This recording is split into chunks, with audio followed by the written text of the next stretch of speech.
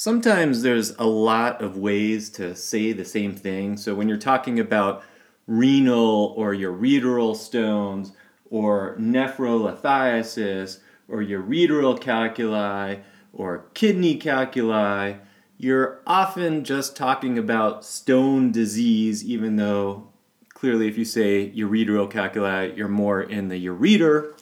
So that is a bit more specific, but really what we're talking about is calculi. Calculi are stones, and stones form from crystals that precipitate out into the urine.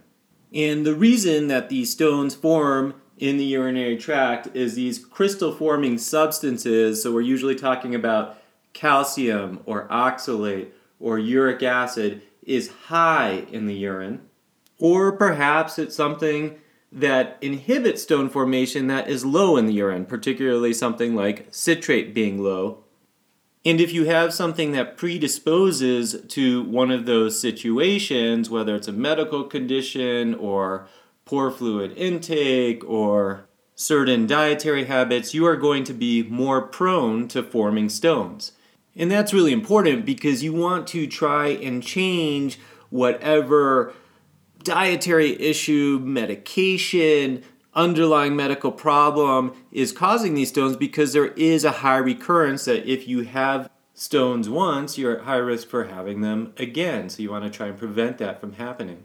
Because as we all know, history can repeat itself, although not for everything, meaning I don't think the dinosaurs are coming back. No, I don't know. I might even be wrong about that. Jurassic Park was kind of convincing.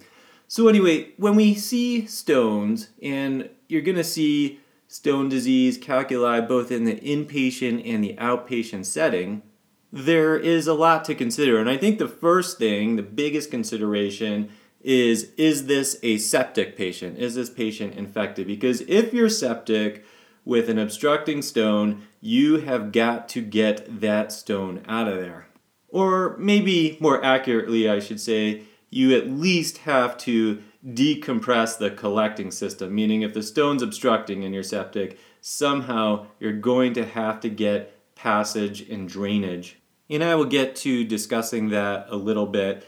I mean, those topics are really more on the urology standpoint and the IR, the interventional radiology standpoint, but we have to understand them. I will more talk about management from the medical standpoint, and I guess that gets to the very first issue, at least in my mind, if they're not septic and we're admitting them for another reason like pain control, because these can be awfully painful conditions.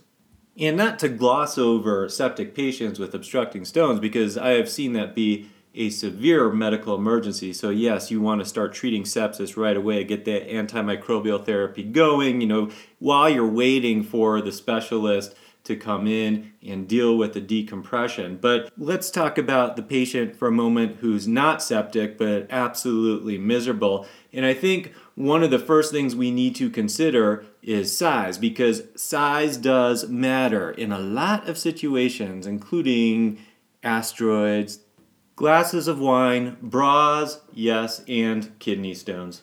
I'm sure I'm glossing over something that maybe I'm just looking at it from a male-centric standpoint and women have something where they feel size matters. But for kidney and particularly ureteral stones, size does matter. And why? Because it really determines whether a stone is likely going to pass spontaneously or not. Meaning if it's less than 5 millimeters, meaning a 4 millimeter stone or less, is likely to pass spontaneously, particularly if you give it a little push with a lot of fluids and that kind of thing. Then you start getting into the size of greater than 5 millimeters, let's say between 5 millimeters and 9 millimeters.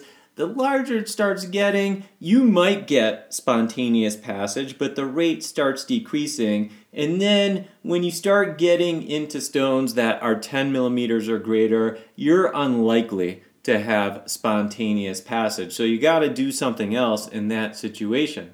And then there are other factors you need to consider. I mean, the first factor is, did you just find this stone and it's not hurting the patient, in which case usually you have a lot of time to work with.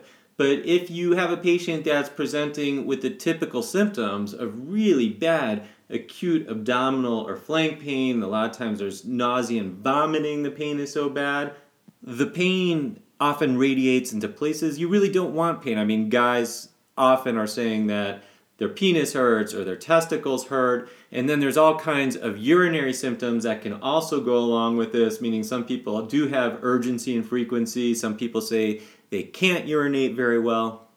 But yeah, we also do see asymptomatic nephrolithiasis when you order a radiologic imaging study of the abdomen for other reasons. So basically, stone disease and calculi can range from totally asymptomatic to what some people describe as the worst pain in their life.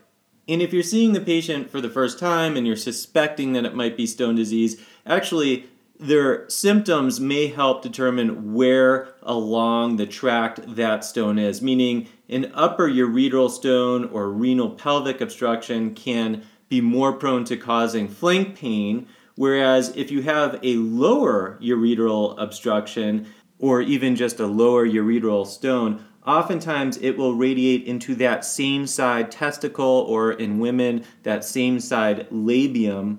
And that can be important, particularly when we hospitalize these patients, which isn't a lot, but I think every hospital has a few of these on their service every year. But, if you come in the first day and it's stone disease and they say, yeah, it's just going into my flank area and really painful, and then the next day you've been flooding them with IV fluids and they're saying, yeah, the pain's now moved into my testicle or labium, then you can be at least fairly confident that the stone is migrating, which is what you want it to do if it's a small stone and you're trying to pass it without some sort of intervention.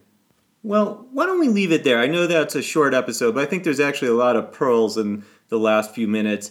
And I want to get a little bit more into the imaging studies to diagnose a stone, and then obviously we need to get into the treatment. So this will be probably a several-part series on calculi in the urinary tract system. You've been listening to Dr. Gil Perrott doing the Hospital and Internal Medicine podcast. I will catch you on the next round.